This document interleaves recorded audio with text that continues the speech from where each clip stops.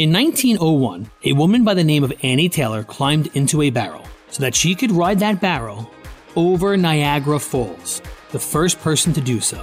The reason for her crazy endeavor? She was struggling to make ends meet, and she was hoping for fame and financial security. It's Ryan from United Faith Mortgage, a faith and family mortgage team that tries to improve your financial outlook without having to ship you over a 170-foot waterfall. Our mortgage team happens to be an arm of a bigger company who is a direct lender, which means our company gets to use its own money and make its own decisions within its own walls. There's no middleman. This advantage often allows us to get you a better rate, which can save you monthly and lifelong money through a refinance, or help you with a cash-out refinance, cashing out some of your home's equity to use for life. We are United Faith Mortgage. United Faith Mortgage is a DBA of United Mortgage Corp., 25 Melville Park Road, Melville, New York. Licensed mortgage banker. For all licensing information, go to nmlsconsumeraccess.org. Corporate NMLS number 1330. Equal housing lender. Not licensed in Alaska, Hawaii, Georgia, Massachusetts, North Dakota, South Dakota, and Utah.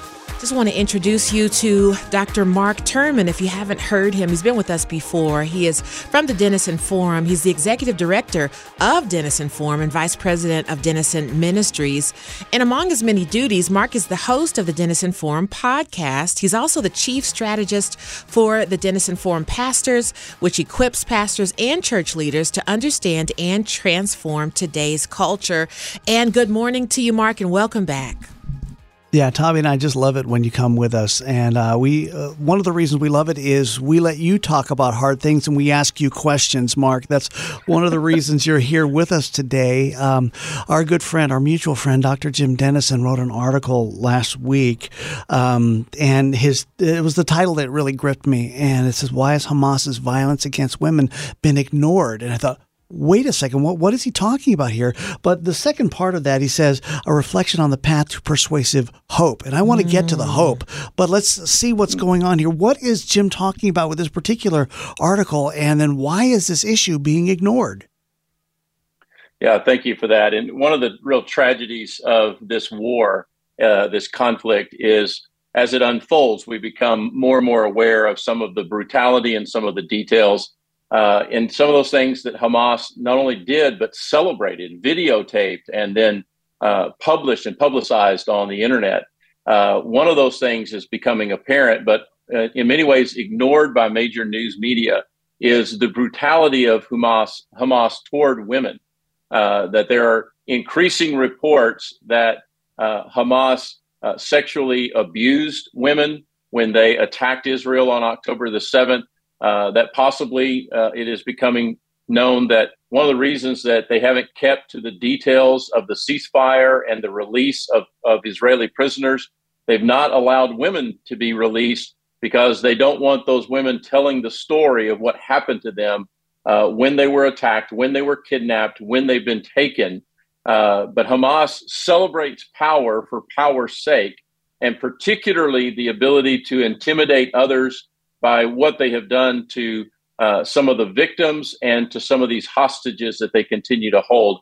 It's just unbelievably brutal and is a human rights violation that the whole world should pay attention to and should oppose in every way, especially these crimes against children and crimes against women. Mm-hmm.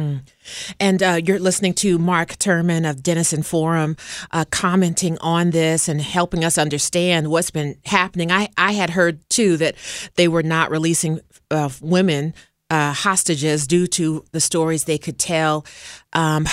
This violence against women, was it also done before the war, or is this something they've been doing and then it's just manifesting through this conflict? Yeah, I think it's been one of the tools in the Hamas toolbox of coercion and intimidation. And people should understand this is not only directed at Israelis and Israeli women, but this is a tool that Hamas will use against Palestinians. And one of the distinctions that Dr. Dennison and others continue to try to make clear is the Palestinians are being oppressed, not by the Israelis, but by terrorist groups like Hamas. Hamas's agenda is not to advance the cause, the peace-loving cause of Palestinians and others. Their goal is power for themselves, and they will abuse their own colleagues, their own fellow citizens, the other Palestinians. They will abuse them use them as shields and use them as tools to advance their agenda. And what we are learning and need to understand is that, yes, this is a conflict between Israel and Hamas, but Israel has no desire to dominate the Palestinian people. They desire to have for those folks to have freedom and peace. There have been multiple attempts over multiple decades to enable the Palestinians to have their own state and their own government. But those efforts continue to fall apart, not because of Israel, but because of the dissension and disunity within the Palestinian people, and especially the terrorist oppression that comes from Hamas and other groups similar to them. Okay, you're hearing the voice of Dr. Mark Turman from the Denison Forum. And just let me ask this, because this is a narrative we're not hearing, Mark. The narrative you hear is that Israel is the oppressor and the Palestinian people are oppressed, and that's what kind of sparked all of this. But what you're sharing right now is there is oppression for the Palestinian people. That's coming from, especially in that area of Gaza where Hamas is controlled, that's coming from Hamas itself, not from from Israel. Exactly, and Hamas desires an oppressive kind of regime. But what we've been hearing in our part of the world through many of the narrative sources that come out is that Israel is an occupying, colonializing oppressor. That idea has grown up in many ways through our universities and our colleges that have subscribed for the last number of years to a critical theory that says if somebody is in a place of authority or in a place of leadership or power, they got there by oppressing someone else, and that's the only pathway that someone comes into a position of authority or power. And therefore, anyone in those positions is an oppressor. That's a common academic philosophy based in critical theory that is not in keeping with what reality is and is not in keeping with what's going on in this particular case. The idea that anyone that is leading with virtue got there by oppressing others is just unwarranted and unfounded. Dr. Mark Turman is our guest. He is the host of the Denison Forum podcast. He's a good friend of the program, and he's walking us through what's happening between Hamas and Israel and the conflict that's happening there, and the Palestinians and the Israeli people and everybody that's kind of caught in the middle of this, and then those of us in the West, and we don't really understand the tension that's going on there. And some people are thinking, well, do you have to blindly follow Israel? Is Israel perfect in this? And in our conversation backstage, you're saying, no, they haven't been perfect in this, but we're talking about this particular conflict. And I'd love for you to unpack that a little bit more, Mark. Well, yes, and we have to realize that there is no human government that is perfect in all of its actions and its policies. There's no such thing. Human beings building governmental systems and that type of thing, political systems, none of those are ever going to be perfect.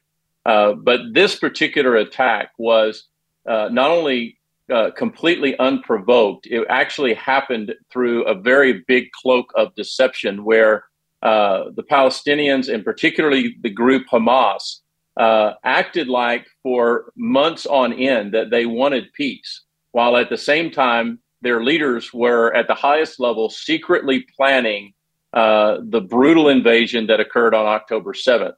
So they were acting in absolute deception. Now, yes, absolutely. The relationship between the Israelis and the Palestinians going back not just decades, but centuries is very complicated. There's no doubt about that. But there have been multiple attempts since 1948 in coming forward for what is called the two-state solution. Israel has repetitively agreed to forms of the two-state solution, only to have the Arabs refuse to embrace one of those solutions that would give the Palestinians their own land, their own country, their own government. And as one of our friends in Israel says, yes, there are real conflicts and struggles between Palestinians and Israelis, but there are much deeper conflicts among the Palestinians themselves.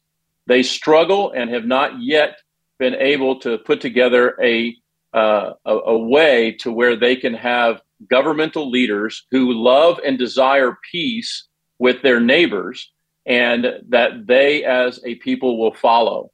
And that happened, go back to 2005, and the leaders of Hamas won, quote unquote, won an election and became a part of the ruling authority of the Palestinians. But they have continued to use brutality, violence, coercion, and intimidation rather than to pursue policies of peace with their neighbors, both Palestinians and Israelis. They struggled to get along because of that. That's a great clarification to make. And of course, the people that are hurt the most, whether it's the physical violence or through the bombing and the war, or through the sexual violence that's not getting as much attention, it's women and children. Yes, and that's one of the distinctions that we have to make here, is that Hamas sees no distinction between civilian and soldier, between women and men, between adults and children. They refuse to ignore that, and they believe that anything that they do to advance their cause is justified and is morally equivalent to what anything that might have been done to them in order to contain them. I don't believe that is the case. There's no way that the brutality that we saw on October 7th against children, against women, all of those things violate international law when it comes to conflict between nations. And Hamas does not make distinctions. As Dr. Dennison and others have said, if Israel put down its weapons today, there would be mass destruction from Hamas and other terrorist groups. If Hamas and others put down their weapons, there would be peace, because the Israelis and many of the other countries in this region desire peace. And if you went to Israel before this conflict, you would see Israelis and Palestinians living side by side. They're many times close friends. They work together in all kinds of industries. There are thousands upon thousands, millions of Palestinians and Israelis who work together in harmonious relationships. But groups like Hamas are determined to destroy Israel, and that is their agenda. And they will use any means within their reach to accomplish it, even if it is the abuse of women and children, senior adults, civilians. They don't care as long as it advances their agenda of power by intimidation. Okay. You're hearing the voice of Dr. Mark Turman. And again, you're sharing some things, Mark, that just mainstream-wise we're not hearing. All we hear is there's conflict between Palestinians and Israel. Conflict.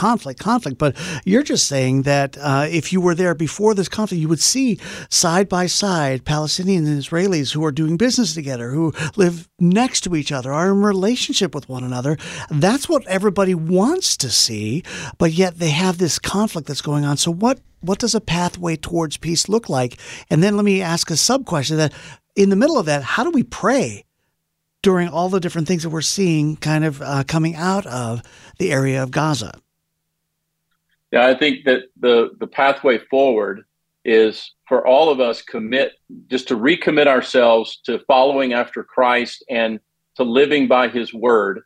We talk a lot at the Dennison Forum about what it means to live and to speak the truth in love.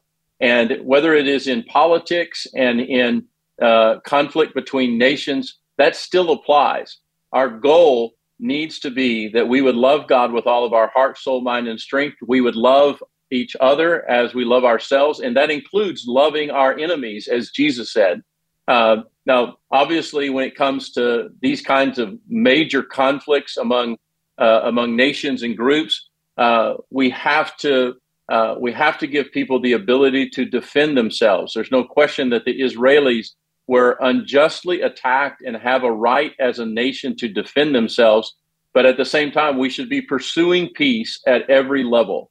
And at the same time, the guys, it's really hard, but there are some people who are consumed by evil and they desire nothing but power for themselves. And the world is challenged at all kinds of levels to contain that kind of an agenda, that kind of evil.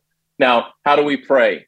I think we pray for the peace of Jerusalem, as the Bible tells us in the book of Psalms. We pray for all of the leaders on all sides of this. We pray that the leaders of Hamas would be either contained or converted to Christ. Why wouldn't we pray for that?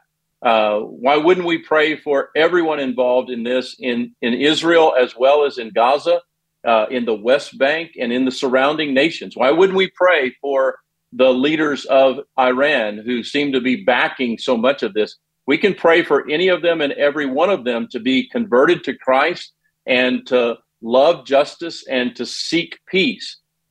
We need to be praying that passionately, and we need to be praying that God would put this on our heart in a way that he wants us to be involved, and especially starting with our prayers, but also participating in humanitarian support. Christmas is the time of celebrating and giving. Can we carve out some of our resources to support particularly humanitarian efforts going on through the Red Cross, Samaritan's Purse, other groups that we support like Texas Baptist Men, people who are on the ground, particularly helping civilians on both sides, Palestinian and Israeli. Those are things that are real, that matter, and that we can do starting right now. Thank you. That's helpful. We need a strategy, right? God gives us strategies, and we need to use those strategies in our fighting alongside for peace. Yes. Okay, and Mark, if I could be so bold, would you please lead us in prayer as we're wrapping up our time together? Yeah, I would love to. Thanks for that opportunity. Let's pray. Father, we just thank you on this beautiful good day, heading further into the season of Advent, getting ready to celebrate your birth. God, we know that you are the Prince of Peace, and that you desire that in every person's heart. You desire that among neighbors. You desire that among nations. And God, we just pray right now that you would bring an end to this conflict. God, we pray that you would convert these leaders into a place of humility before you, and that, God, they would come to love you with all of their heart, soul, mind, and strength, whether they be Israeli or Palestinian, even those that are leading terrorist groups, God, that you can get the attention of any and every person. And we know you desire to do that. God, we pray for the protection of civilians, especially children and women, and every person that is innocent and desiring peace in this conflict. God, we pray that the leaders would humble themselves before you. And God, we pray that you would show us what our part is to support all that you're trying to do in redeeming the world. God, we know that you can do anything because Christmas teaches us that. The resurrection teaches us that. So we trust you, and we want to be a part of what you're doing as your co-workers and as your ambassadors today. God, send us as ambassadors of peace. In Jesus' name we pray. Amen.